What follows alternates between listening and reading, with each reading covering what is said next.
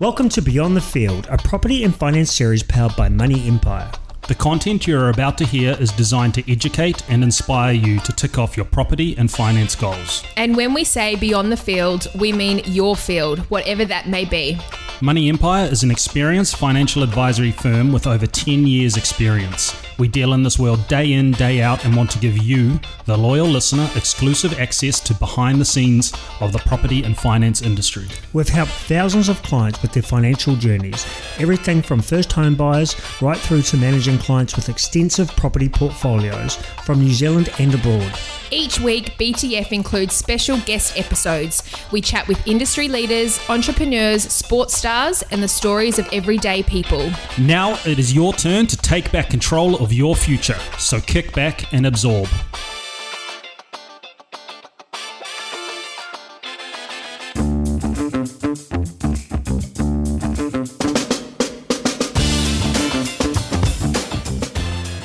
My name's Kane Wallstrom. I'm Goran Lonka. I'm Isa Nasiwa.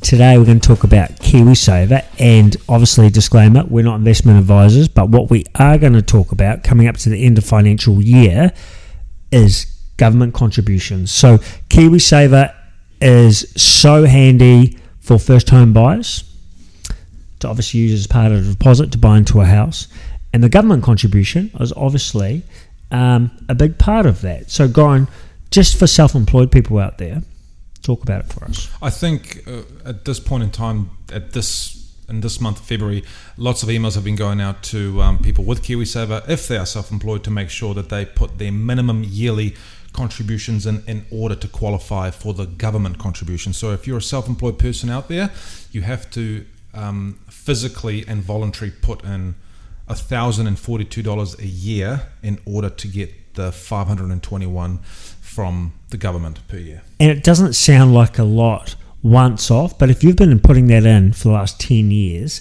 and it's invested correctly, compound interest takes over, doesn't it, Isa? Yeah, and compound interest is very can be quite foreign to a lot of people, but in the long term, with a long-term vision aligning with your long-term goals, this does accumulate quite nicely in the background. And we see people all the time that have been in KiwiSaver since the beginning, and they thought that same thing when they first started contributing, but through the years it has accumulated really well. Guys, we will say KiwiSaver is such an infant super scheme here in New Zealand, but we have offshore, obviously, our fellow companions in Australia that have had super funds for a long, long time.